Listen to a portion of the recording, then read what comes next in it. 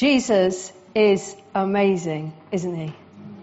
What we've been speaking about today is the impact of Jesus in the world. And he can impact your world as much as he can and as much as you allow him.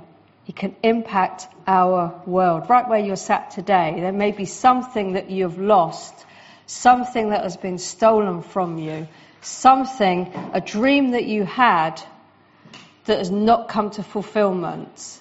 And I'm standing here to tell you today, it's not too late, because Jesus is amazing. And he is well able to call that thing forth out of you and make it possible. It's not too late. I was speaking this morning about raising broken dreams. And that can be anything. Not all of us are called to travel across the world and do different bits and bobs, are we? You have dreams in your heart, things you wished you'd done, things you'd wished had happened, or things you wished had gone a different way. Jesus can come and ignite that thing today where you are, because I'm reminding you of that dream that you've not yet fulfilled today. I'm here to remind you, it's not over yet. Proverbs 23 verse 7 says this: as a man thinks in his heart, so he is. Or as a person thinks in their heart, so you are. Our thought life is so important. When I first found out about Richard being unwell, I had to the pastors that we're at in our church in Suffolk said, you need to get your head sorted right now and decide that you're going to be okay. That was the best piece of advice she'd given me. As a person thinks in their heart, so they are. What you think about your dreams, what your vision is, you have to think about it to bring it to pass. It has to be in the forefront of your mind, doesn't it? Otherwise we forget it. Life can come along and steal, kill and destroy things, let alone the devil. Sometimes life's just good at it, taking little things from us, think, I'll do that later, and then we never get round to it. We never get round to doing what we would like and feel called to do. Like I say, what we dwell on, what we invest our hearts in, there our treasure will be. So I've invested years in Rwanda. My heart is there. So when someone picks up the phone, I've got this connection, can we do something? Yeah, let's do it, because my heart is there. And your heart will be different. Your vision is different. Your heart is probably here for Billericay. Your heart could be for your family. Your heart could be for your broken life to be healed. It could be anything. Or your body physically to be healed. If your health's been stolen, it could be anything. But Jesus wants to raise that thing from the dead today. He does. And he's well able to do it because he is amazing. If you look at the women and the pictures that Dave's put up of the people he's working with, those people are having their lives turned around. So why can't we? Just the thought. Sometimes we come as missionaries and we share all our stories. That's amazing. And then we go home and I'd like a bit of life transformation. You're allowed. You can. You can grab it today because all things are possible in the kingdom of God. There was a man in the Bible I want to speak about, Jairus. In Mark chapter 5, he had a vision to see his daughter healed. She was dying. She was on her last legs. And Jairus makes his way to the crowd, and he was a synagogue leader. So really, he was going against the grain a little bit there. He might have felt he was allowed to find Jesus. Maybe today you don't feel you're allowed to ask God for some reason. But Jairus pushed through the crowd and he came to Jesus and he said, please help me. He begged Jesus. The scripture says he begged him. He pleaded with Jesus, come to my house and heal her. Ever had that begging thing? Where you think, I've come to the end of myself. Please, Jesus, do something. That's the point of desperation. And Jesus loves the cry of desperation. Not because he likes to see us suffer, but he hears it. He's like, whatever he's doing, he stops and he's like, I heard that. And if you've come today and your heart's been a bit desperate and you're crying out, he's like, I'm hearing you. I'm here. And he's getting ready to raise what has been dead to life. He's hearing you through the songs, through the prayers. He's hearing us. He notices the cry of the desperate. And Jesus eventually, he got a little bit delayed on the way, which always makes me smile in the story. He was under no pressure, because Jesus always knows it's going to go well when he's involved. So he's not under pressure. Jesus never worked under pressure. So he's a bit delayed, but he gets there. And before he gets there, all the doom and gloom people, I don't know if you've met them, they're a great bunch to hang out with. Not. They come and they say it's not possible, she's dead, she's gone. But still, Jairus had faith. He didn't give up his faith, he believed, because he had something in his heart. Because as we read in Proverbs, as a person in their heart is how they are. He believed God could do something. He believed Jesus was the healer. So Jesus gets to the house, and it says this in verse 37 to 42. It said he didn't let anyone follow him except Peter, James and John, the brother of James. That's because he didn't want the doom and gloom people around with their lack of faith. Because unbelief can kill a dream. A negative voice on a dream can kill it like that. So have good people around you with faith. And they came to the home of the synagogue leader, and Jesus saw commotion with all the people crying and wailing. So they're all there, getting sad. And he went in and said to them, "What's all this commotion and wailing about? This child is not dead, but asleep." And they laughed at him. So you see, your dream is not dead, it's asleep, and it needs waking up. I'm reminding you, it needs waking up. It's only asleep. You've just put it to bed for a little bit and forgot to get it back up. It's time to get that dream out of bed and make it living and active.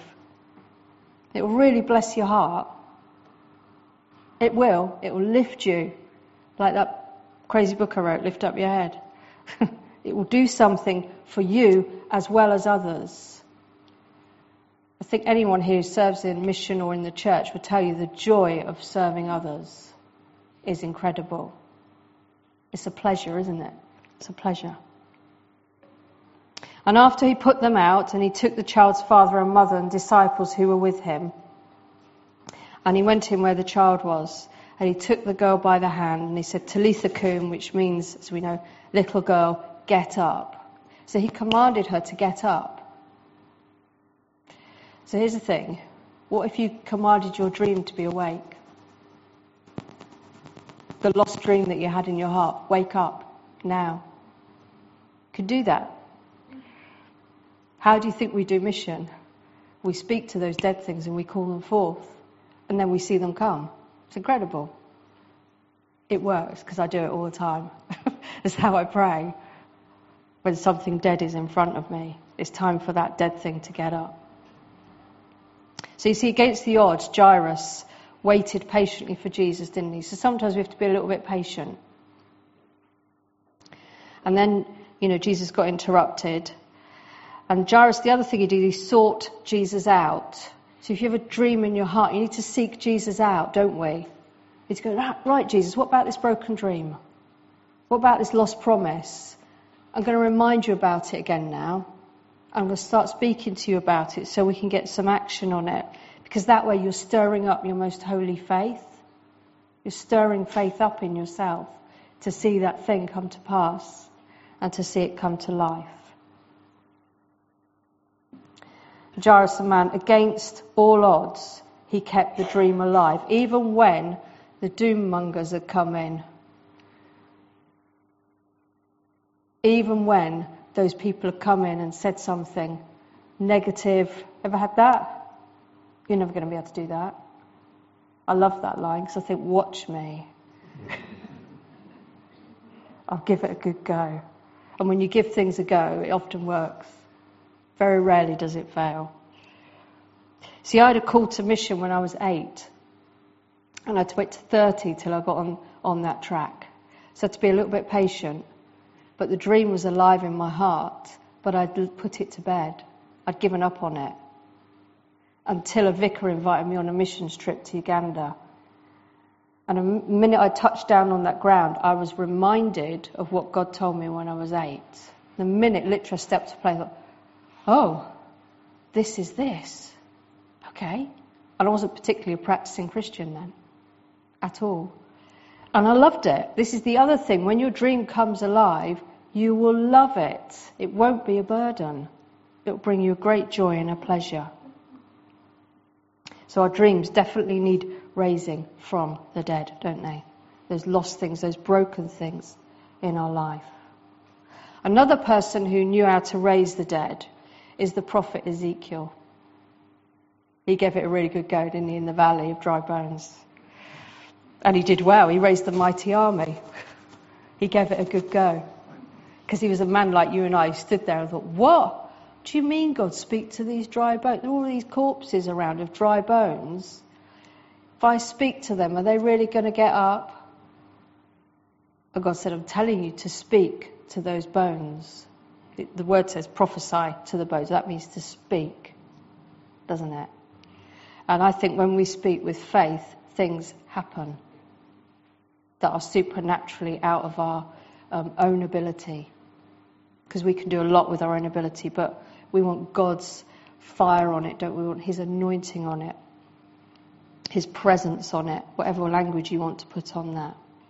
So Ezekiel 37, verse 4 to 10 says this. He said to Ezekiel, prophesy to these bones and say to them, dry bones, hear the word of the Lord. Have you ever stood in your bedroom and done that? Oh, you should try. With whatever it is that you've lost. We're laughing about it, but I think maybe you should try. See what happens. And it says, this is what the sovereign Lord says to these bones. I will make breath enter you and come alive, come to life.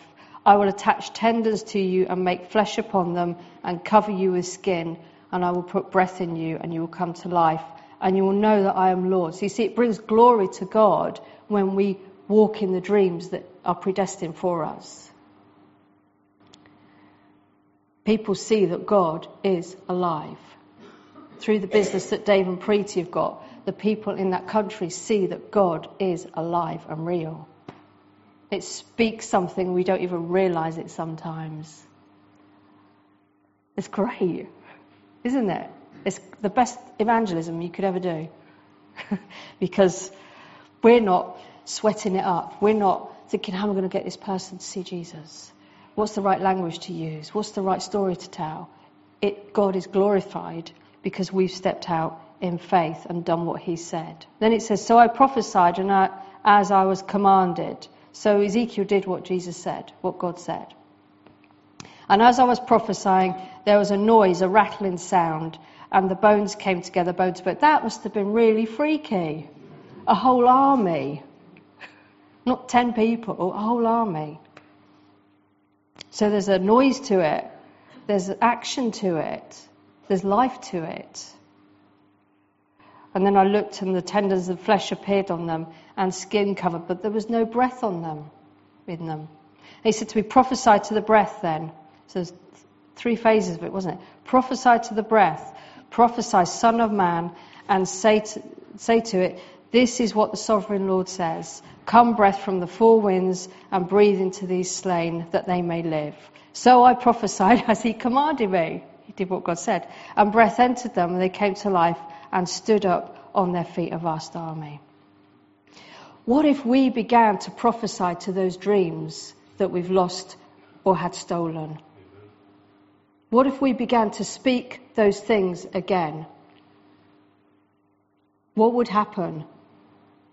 God would do something. Because who planted that dream in your heart? God. Who planted that vision in your heart? God. It's His dream, it's His vision in our lives, isn't it? So if we speak to that thing, He's going to put some breath on that. He's going to cause that dryness and that deadness to start to come to life. Incredible, because Jesus is amazing, isn't He? Remember that. All things are possible with Him. You see, faith comes by hearing, doesn't it? Hearing by the word of God. So this morning, I'm speaking the word of God to you to get some faith going in us, so we can again begin to become passionate for the things that we once held dear in our hearts. And we also know from Scripture that life and death is in the power of the tongue. What we say, we get. And I've seen that happen. Loads. Sometimes it's been a good outcome and sometimes it's been a very bad outcome. And I've just noticed, oh, that person was saying something very negative and now that's happened. That's not great. So we have what we have within us. We have the voice of God within us because we have the scripture. And we speak that over those dreams and they come to life. And because it's his voice and his word, he breathes his life into it and things happen. And it's never, ever too late. So I'm challenging you today. It's good, isn't it? Because I want the best for you. I want you to enjoy life as I enjoy mission. I want you to enjoy what God has put in your heart. Whether it's for family, a healed relationship, a healed body, or a mission, or some people you've got a heart to reach. Go for it 100 miles an hour and let God journey that with you and see what happens. Something will happen, something good. He's not going to say no because you're reaching the lost. He loves that. Whatever it is he's put in you. Our dreams and visions are not lost. Remember this. They're just asleep. So I think today God is saying to each one of us, get up, little girl. Get up, little boy, and rise into what God has for you. Should we pray?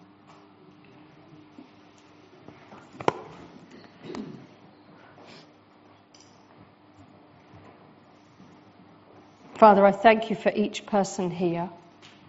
I thank you that you have given them a purpose in life. Each person here has a purpose and a destiny. They're not here by accident. They're not here by default. They're here because you have a plan of restoration for them, and you also have a purpose for a future beyond their restoration. So, Father, where their dreams are asleep, I call them forth now in the name of Jesus to become alive on the inside of them. I ask you, Jesus, to remind them of the things that you spoke to them in the days gone by, the lost promises. Remind each person here, Father. Ignite their faith again, Lord, to reach the lost, to reach the many in this era that we live in.